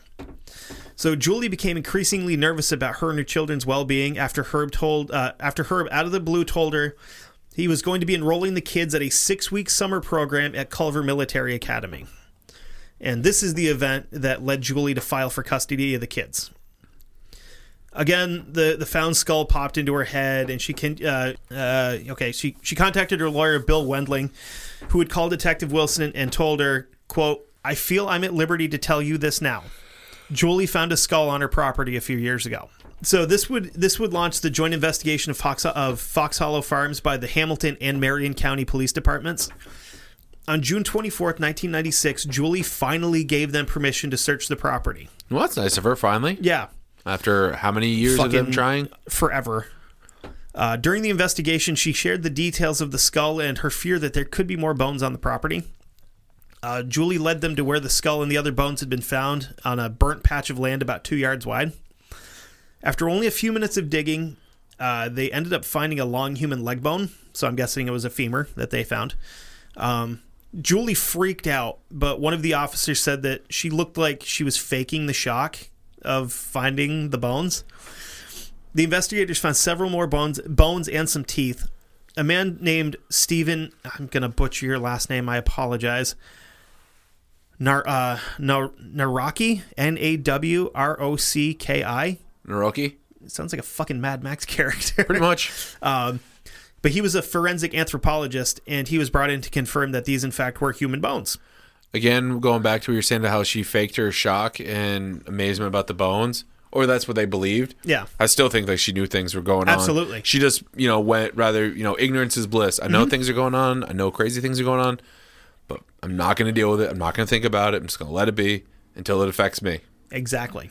And now it's affecting her because it's putting her children in jeopardy. Yep, her family, her children, and also her livelihood in jeopardy. Okay, so he told them that the bones were human, they were recent, and they had been burned. I'm guessing he knew that they were burned because of, the char marks and shit on them. Yep. Hamilton County Prosecutor Sonia Learcamp. People in this story have got the craziest fucking names. And that's the Midwest, bro. So she was contacted to get a full-blown search warrant. But she told them that since they had Julie's permission, they didn't need no stinking search warrants. They can just go fucking look because they have the property owner's permission. Yeah. So even with the mounting evidence, the police decided to hold off on questioning Herb because even with all the trouble he was having financially, Herb was still looked at as an affluent member of the community. Sadly, the reasoning seems to be that they still gave him the benefit of the doubt because Herb was an upstanding member of society, and the now found missing men were still just missing gay men. So they still didn't give a shit because whatever. They're less people we have to get off the streets, pretty much. Yeah, at this time, like we said before, they just see him as a statistic. Yeah. Just fucking weird to say. It's a human life. So after a few hours of digging, the police had found several hand bones, a tooth, a femur, a fibia, and tibia. But this is not what they were looking for still. They were looking for skulls, full sets of teeth, stuff like that, so they could run dental records to try to identify these guys. So when the investigators made their way into the house, they found it cluttered and an absolute nightmare to navigate. They made their way down to the indoor pool area, which was almost exactly how Mark Goodyear described it. There had been some things moved here and there, but other than that, it was exactly how he described it. Here's where they would find a section of garden hose that had been used to choke Goodyear and assumably the rest of the victims that they were finding on the property. So it's at this point in time that the investigators decided they were going to go out to the little cottage that Herb was staying at, and he had his son Eric with him.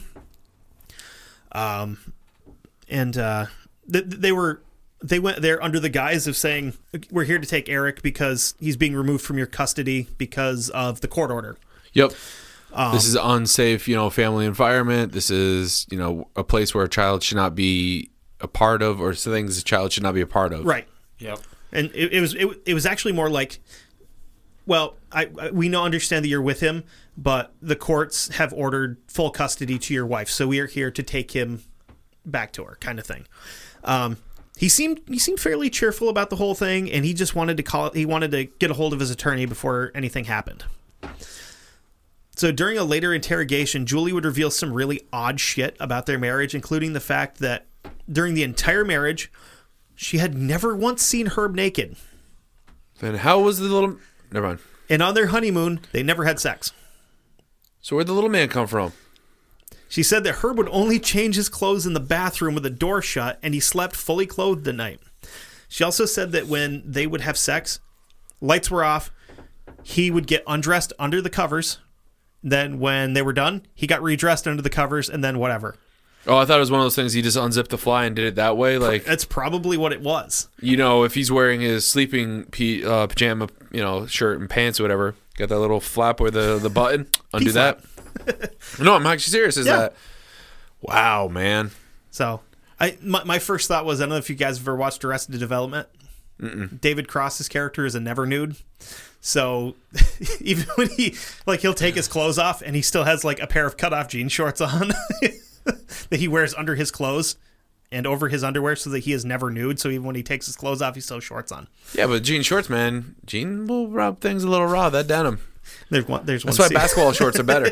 There's one scene where they finally talk him into taking them off, and he's got another pair underneath them. David Cross is fucking awesome. Dude, he's hilarious. I loved him in Tiny Soldiers. Or Toy Soldiers. So she also said that there were large gaps in time during the summer, that when her and the kids were on vacation, that she would try to call to just check in, like, hey, how's everything going there? And he wouldn't answer his phone. Like, she'd try to call him like lunchtime or whatever, and he just wouldn't answer his phone. So, well, if he was busy with work, maybe, yeah. or if he's busy with his extracurriculars. Yeah. So, and she also kind of confirmed with them, she's like, yeah, I mean, I guess with all the free time that he had in the summer, he would have had time to do this, but I don't know if he's capable of doing it. Makes you wonder how many vacations or how many trips that she took with those kids. Oh, it was a yearly thing for a long time. Yeah, but you know what I mean, though? Like, he did all this work, like the killings, without his family there. Yeah. So it's like, what are they doing all the other time? Like, where did they go? I think he's one of the weird instances where he didn't have like that overwhelming urge to kill people. Like, he could kind of turn it on and off, where he's like, okay, they're gone, now I can do it, and during the rest of the year I'm okay. Yeah. Yeah, because he didn't have a huge number, like kill number. No. I mean, it's still pretty good, but... Oh, it is. What I'm saying is it's not like in like the hundreds. Yeah. As far as we know. He's not like a Bundy where he killed like almost 40 people. Yeah. Yeah, but we don't know that, though. The number that they give him is between 11 and 20. Well, yeah, but... that includes the killings in Ohio. But if you look at the, like Vandegrift, he believes the numbers are higher because they probably are. He burned the bodies, and they're still, to this day, the owners are finding bones. Yeah, the number is probably higher than that. It's probably closer to 40, I would guess. Because if his family's gone for 3 months out of the year on vacation, that's a long time to go on vacation, man. I go a week, and I'm like, all right, I'm ready to go back home. Oh, I mean, his wife's a teacher, so she's got all summer off. Yeah, and they're young kids. So I mean, he could rack up fucking 3-4 a year. Well, yeah, and on vacations. Not only that, it's also and then his little trips to Ohio. If he's gone, if they're gone for a week, he could probably nail 2 a week. Yeah, at least. That sounded weird to say. All right. So June 26th of 1996, tabloids and shit like that, like Hardline, had started trying to get access to the property, and they were just trying to get a little taste of what was going on inside the gates. The fucking vultures, like we talk about. Yep. The media caused some shit between the IMPD and the local county departments. It's kind of convoluted, but basically it turns how it worked was the media started saying that the locals shouldn't have the lead on the investigation of the case because the missing men were all from Indianapolis, yada, yada, yada. So they're trying to play it off as like they should have it because that's where they're from, not where they were found, which is stupid to me.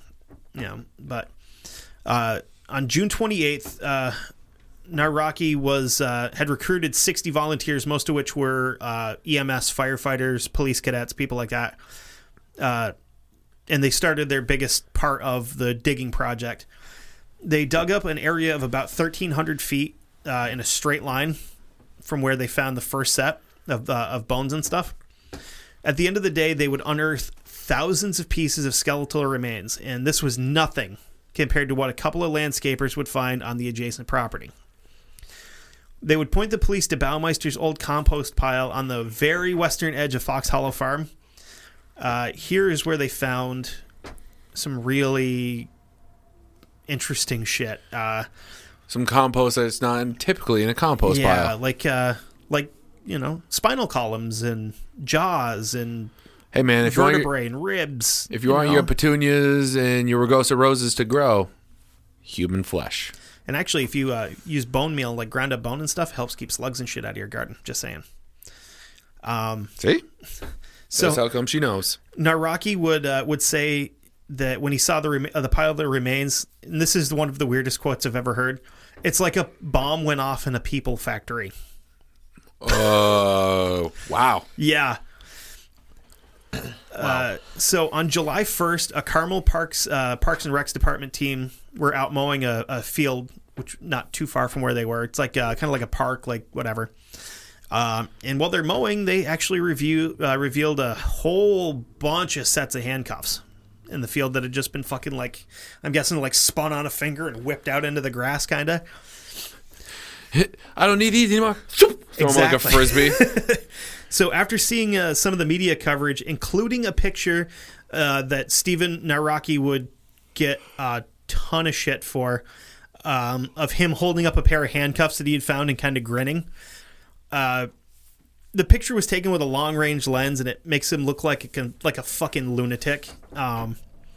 He got a really bad rap from people for this. That they were like, oh yeah, he looks like he's happy. He's not taking this seriously, and he's just a fearmonger or something along those lines. I think it was more like that excited nervousness of like we found something that's going to help lead to all this shit, to a conviction, or at least get the case really jump started. But they made him look like a complete asshole, pretty much. Well, that's what they do. So with all this, Herb removed himself from the shit show at the farm and Herb hadn't actually been at the farm for weeks. But towards the end of the whole story, Herb Baumeister would reach out to his kids. It said that he talked to each one of them individually and told them how much he loved and cared for them. And then he told each one of them goodbye, and this would be the last time that Herb Baumeister would speak to his kids. It is what it is. So Herb Baumeister would be found dead by a group of Canadian campers in Sarnia, Ontario, July 3rd, 1996. So he went all the way up to Canada. Yep. He fled not just the state, but the entire fucking country. So, of course, Herb had to do it as herbly as possible. So he had gotten himself dressed up for the special day. He was wearing grayish dress pants with a perfectly pressed, fresh from the dry cleaner, white button-down shirt.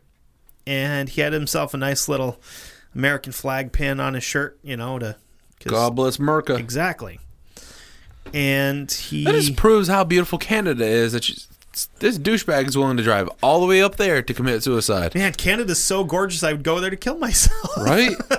Wow. You said you found something weird about the whole scene where he was found, right? Yeah. So, I was watching Ghost Adventures, and they had talked with Vandegrift, and actually Vandegrift just said that he'd gone up there, committed suicide. But the scene when the Mounties or whoever it was, I think it was probably Mounties, got there, they saw that it was actually, they thought it was more like a ritualistic suicide because he had dead birds scattered on one side of him, And did he have piss scattered on the other side? Because those were kind of his two favorite things. Yeah, because we established that he does love dead birds. Yeah. It's just true. Yeah, and then he had I don't know what was underneath him, or if it was like dirt or whatever underneath him or something. And he had fresh clothes on, and it was something else, like either had his arms out or something. Yeah, he wasn't going at it. Just put a bullet to his head and just like, yep, this is it. He probably arranged the site to be, probably as he would want it, a beautiful final resting place. Yeah. Mm-hmm. So I'm gonna die in style. So next to his body was an envelope that said, "Attention Canadian authorities." Inside the envelope was a long, rambling suicide note. Oh, Jesus. Here we go. I'm not reading it. Good. Because thank you. So in the note, Herb seemingly decided to apologize and owned up for everything bad he had ever done wrong, except the missing gay men. Because again, he's not gay. He didn't kill gay men. He didn't go to a gay bar. Whatever. Then why are you committing suicide? Why are there dead gay men in your property? Yeah. He took responsibility for destroying his 25-year marriage and expressed regret for financially ruining Save-A-Lot. He even apologized for ruining the atmosphere of the park he was about to kill himself in. Well, at least that was polite of him. But not for killing all these people. What an asshole. I'm sorry I screwed your park up, but I'm not sorry I killed those guys because I didn't kill them because I'm not gay and I don't go to gay bars, so... Sorry, not sorry. Or as they would say, sorry, not sorry. I'm not sorry. So, Hashtag not sorry. So the next morning, on America's birthday in 1996, Julie was interrupted mid-morning coffee by a knock on the door. She answered to find her lawyer, Bill Wendling. Bill Welding. Yeah, he was Welding. I actually fucking mistyped his name like a billion times in this. And he told her about Herb's passing. There would be no funeral held for Herb, and his body would just kind of hang out at the funeral home with no visitors until he was cremated. With Herb dead, the investigation really actually picked up. The officer Lindloff from the Ohio part of the investigation traveled to Indiana to collect a set of fingerprints and a palm print. The weird part was the people. When they did the fingerprinting and the palm printing, they did it like in the viewing room at the fucking funeral home. Hey, I know you're here to see, the recently deceased. Please come over here. I need you to do a few things for me, okay? 1, let me see your hand. Cool, good. 2, we're going to put it in the substance. We're going to put it on this paper. Write down your name, right where we can reach you. Don't worry, it's a natural thing. It's how we do things now. This is how funerals are done now. I kind of pictured it more like, he walked into the funeral home and he sees like a couple of people there and like, oh man, he didn't have a lot of friends, huh? And one of them like looks over their shoulder and they've got his hand and they're like, oh, hey, we're just getting your fingerprints you wanted. Come on up. We got coffee and donuts and shit. This is what he wanted. Yeah, this was in his will. This is an Indiana funeral, asshole. Respect it. Yeah, this is what it was in his will. He wanted everybody's fingerprints to be buried with him, just in case if he wanted them. It's so that you know who was there. Some people collect stamps. We collect fingerprints. The thing is, though, the investigators would be the only visitors that he got at the funeral home. Well, so wait, they're fingerprinting the investigators of the investigators. His family never showed up to the funeral home. None of his friends, none of his employees, nobody. It was just the investigators that showed up. This fucking asshole doesn't deserve anything. So unfortunately, the prints that Lindloff had gotten were so poorly done and smeared that when he got back to the Ohio crime lab, they couldn't do anything to match the fingerprints from any of the anything that would have had fingerprints on it. They couldn't match the palm prints to the strangled men's necks, anything like that. Lindloff, you fucking idiot! You were supposed to not drink at this. But it wasn't his fault. I know. It was the people in Indiana that fucked it all up. I just want to know, why do you need palm prints? Because what they're doing is if they the way they're holding the rope because he probably put his hand on like this and then his fingers came around. So if your fingertips aren't like meeting, they actually touch your like the palm or the meat of your hand. Yeah. So instead of being like tight like this, it may have not have been all the way around. So if his palm was mainly the one touching the whole hose, it could have been that or something, no? Or if he was strangling, like these guys in Ohio, if he decided to fucking shake it up a little bit and strangle him with his bare hands, it leaves bruising, and they could actually match the prints to the bruising. Okay, gotcha. All right, I was just yeah, no, understandable. My palm is going to be different than your palm. You know what I'm just saying? But here, you're right. Remember, I told you we had some more cat and mouse shit to talk about? So by the time the crime lab realized that the prints were not going to work, it was too late, and Baumeister had already been cremated. Lindlof was fucking furious at this point in time, thinking that his investigation's fucking over now, and these families are going to get no closure because somebody in Indiana fucked up. Thankfully, he got a call the next day from Detective Wilson saying that no, in fact, Herb Baumeister had not been cooked yet. He was still there. So this time he personally went out and met a much more experienced forensic tech to take the prints.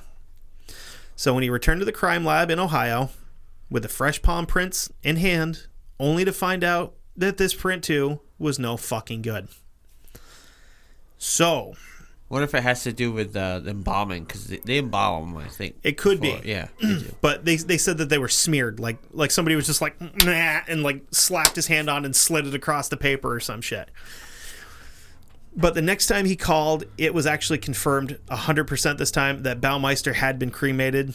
So the only chance he had of getting evidence to link Baumeister to the dead men in his area was now ashes. So after a bunch of missteps in the Ohio investigation, including having actual physical evidence from one of the dead men that had been collected, including the killer's DNA that was found in the victim, and a pair of fucking handcuffs that had the victim's DNA and the killer's prints on it, sent to the crime lab. Lindlof calls to get an update on the evidence, and he's told, we lost it. What the fuck? We lost a set of handcuffs. We lost a DNA kit. We lost... Fucking amateur hour, man. Yeah, it's a fucking clown college. They should have fucking hired that, who was the guy that... Oh, no, never mind. This whole crime lab should have been fired. Yeah. Like, it's a shit show. And I'm guessing they were probably getting DNA samples to, like, of the from the bones, you know, just to see if they can match them. Okay, one of the samples that came up missing was a semen sample that they found inside the victim. Well then. Which would have fucking been like, hey, here's your motherfucker right here. Poof, gone. Because somebody fucked up. Didn't follow chain of command and lost a box of evidence. Huh. So with his case crumbled and destroyed, Lindlof still to this day is about 80% sure that Herb Baumeister and the I-70 Strangler are the same person. He's pretty confident that he is his guy. Well, when did the I-70 Strangler stop doing it? It didn't really say. Okay, because I didn't know if it was like a short time of like the I-70 thing starts, then that actually stops, then Herb Baumeister finally picks up, or if it was one of those things that just went continuously I-70 right to Herb. Yeah, they kind of ran right hand in hand from the 80s up they were into the 90s. concurrent together? Yeah. Then I could see that connection there then. Yeah. But unfortunately, since Herb shuffled off this mortal plane via self-inflicted gunshot wound to the brains, there could be no trial, and it's nearly impossible to confirm how many victims he claimed. But the estimated number is somewhere between 11 and 20 people between the Indiana and Ohio cases. So with that being said, that is the end of fucking Herb Baumeister. Piece shit. Yeah. He piece shit. This guy was a fucking struggle to read about. I really had a hard time. Like, I hate this son of a bitch so much. But it's a guy that he probably could have kept going. Just like Israel Keys. Yep. Another one. One dumb mistake. Israel could have kept going. But the difference between the Israel Keys case and this one, the Israel Keys case, the police did their damnedest to do everything they could to find this guy, and they couldn't because they were out of their league. Yeah. In this case, the cops were a bunch of bumblefucks and didn't give a fuck about the people they were looking for. Thought it was the crime because lab. they were gay men. Oh, yeah. And the crime lab fucked up big time in Ohio. So it's just a case of like, there was a lot of fucking moving parts and none of them worked. Yeah, I mean, in Israel Key's case, well, first off, nobody really knows for him like how many he actually killed. Well, it's the same with this with Herb. It's an estimate between 11 and 20. You know, it's yeah. But I can I promise the next time we do a true crime case, it'll be fun and it won't be a serial killer. I started on another one, so I'm like, you say it's going to be fun. None of these are fun. Oh no, this one's going to be a fucking hoot. You guys are going to love Unless it. it's like, what is this one about? Oh, it's about a guy that just breaks in people's houses and leaves them lollipops in their sink. It's the wet bandits. You like robberies? Because I got a cool fucking robbery coming Is it up. about the wet bandits? No, but it's got big names connected to it. Sticky anyway. bandits? Nope. Shit. Oh. Cowboy big names. Harry. Jesus Christ. So, anywho. Yeah. Anywho's the what's its faces. Kevin, take Yeah. it away on the sponsorships, brother. The sponsors. So, Studio. Go visit them at studio.com. You want to do it not like a twat? No, I don't. Studio. Go visit them at studio.com. If you want But to you bury it, just don't come back the same. But you gotta bury your own. You bury your studio headphones, they'll come back from there. Well, you can't get there from here. But anyway, That's a long story, that is. yeah, it is. Anyway, don't you do know? it up. Anyway, so Show anywho, if you want a pair of studio headphones or want a pair of headphones, go visit studio.com and check out their vast selection. Yep. Because it is growing. Well, each time I look at it, it over grows. the ear, in the ear, earbuds, But, yep. completely wireless earbuds. They got it all. They got it all. I was doing that. They got it all. I was getting there, but you got it. Yeah. Yes, what he said. So once you get what you want, put them in your basket, and then in checkout, put the discount code of Dark Windows 15, and you get yourself 15% off. Because, we like you, they like you, and we want you to have a really good pair of earbuds or headphones. Speaking of headphones, Seth, hobby holder. I was actually I had something tied in with that. Speaking of over the ear. So when you're, painting miniatures and you're using your studio headphones, earbuds, whatever you have, and you're like, you know what? I need a tool to help me get better with my painting. Head on over to GameEnvy.net, home of the hobby holder. Yeah, dude, I own 2 of these, and I have a third one coming in the mail soon. But back to what I was saying, to the point, if you're using your headphones and then you need a tool to help you paint miniatures, head on over to GameEnvy.net, home of the hobby holder, home of the Brush Bastion, home of, not really the Paint Puck, but they do sell them. Yeah, fair enough. Yeah, and also a wide variety of other amazing hobby-related tools. You find what you like, you put it in the cart, you put in the promo code Broadstone at the top of the page, in green.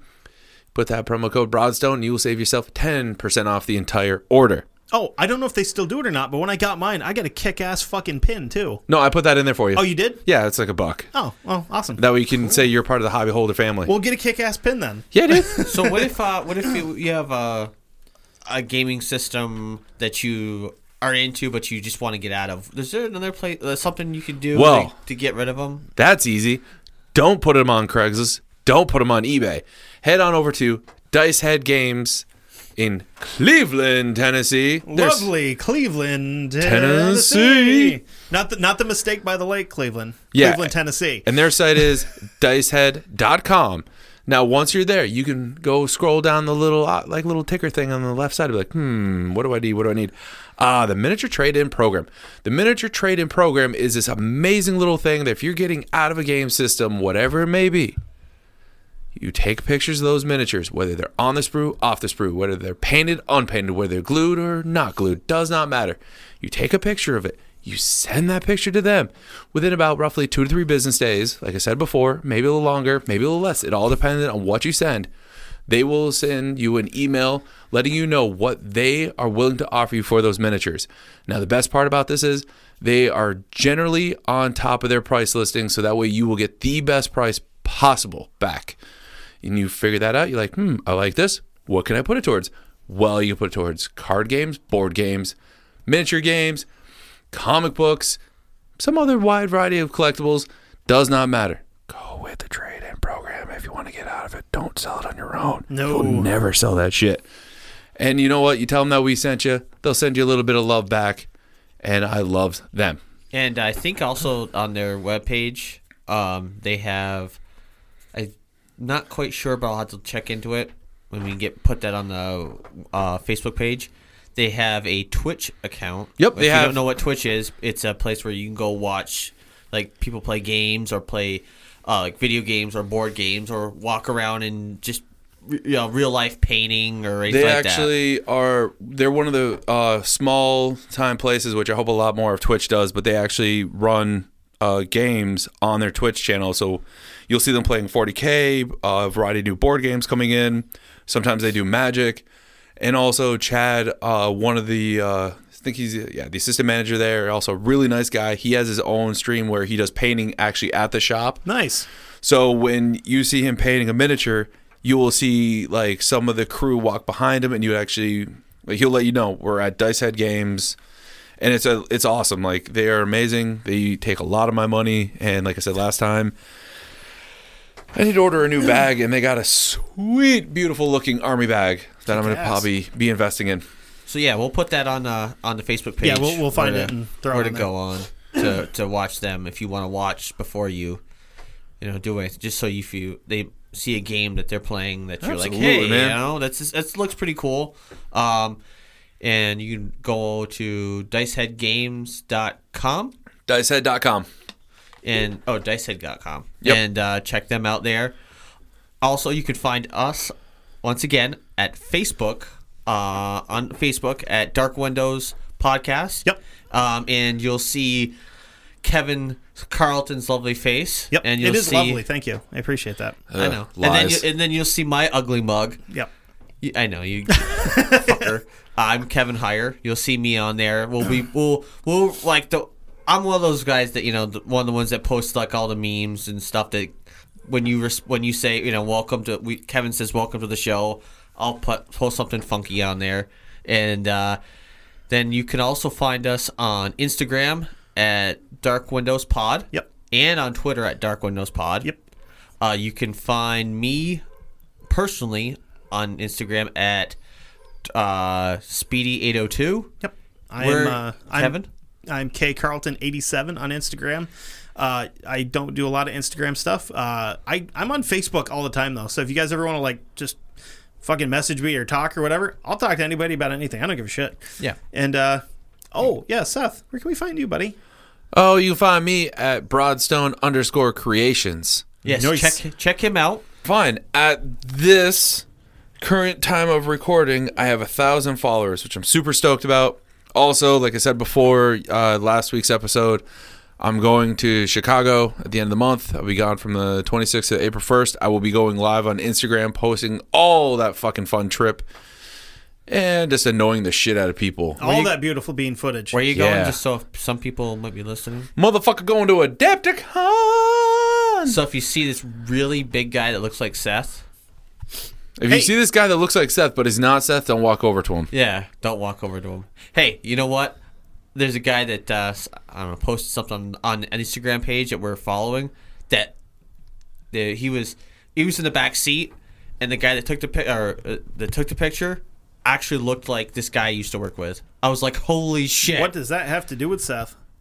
Well, no, I was saying if it's not him, it's someone else. I was just being a smartass. But anyway. Oh. So also, hold if on. you want to... You can find us on Patreon, too. You go to patreon.com/Dark Windows Podcast. Go over. I mean, if you want to donate some money, that's fucking awesome. If you don't, keep listening to the show anyway. Yeah, if you want to give us a tip. But if you want to donate, we're going to get you some cool shit. I mean, you're going to get, like $20, you're going to get a t-shirt and a bonus episode. and all kinds of cool shit. And you'll find all the levels. Yeah, just go check it out. Go check out the page. I mean, you can look at all the tiers and stuff. But yeah, give us a look. And if you want to email the show you can just email us at darkwindowspod@gmail.com. Yep. And if you have any just anything you guys want to talk about, like saying, hey, you guys did great on the show, or hey, you could have improved this, your guys' sound quality was spot on, or hey, can you turn Kevin's mic up, or just flat out, you guys fucking suck. We'll take everything into consideration. Try it once, won't again. Just like that unknown businessman. Exactly. Tried it once, not again. That frog was kind of tasty, but I'm not going to do it again. Not quite. Little zingy, but it's fine. Yeah. Or, if you want to, I don't know, say anything else or not say anything else, send us pictures, whatever. Cool. We like them all. We like, to hear from our fans. And also subscribe. When you subscribe, just review us. Yeah, Give us a review. Rate, review, and subscribe wherever you can. Because that improves the algorithm so we can keep growing and get better. Yeah. So with that being said, just because you can't see out into the dark doesn't mean that the dark garden hose isn't behind you trying to hold you down. I was really hoping you were going to say a semi-effeminate gay man isn't staring at you from across the bar sipping his drink. No, I got more. So just because you can't see into the dark doesn't mean a skull on a stick isn't tapping on your window. Damn it. Just because you can't see out into the dark doesn't mean you're not burning bones in the yard. No, you can't burn bones. There's no way a fire can get that hot to burn bones. You know what? End the show. You might want to contact a lawyer for gimmick infringement, by the way, too. Why? Oh. Stepping on my toes, bro. Take him to wrestler's court. All rise for the Honorable Undertaker. I don't give a fuck. Let's go. Anyway. Just because you can't see out into the dark doesn't mean that the dark can't see into you. Love you. Kisses. Goodbye. Au revoir, Zane.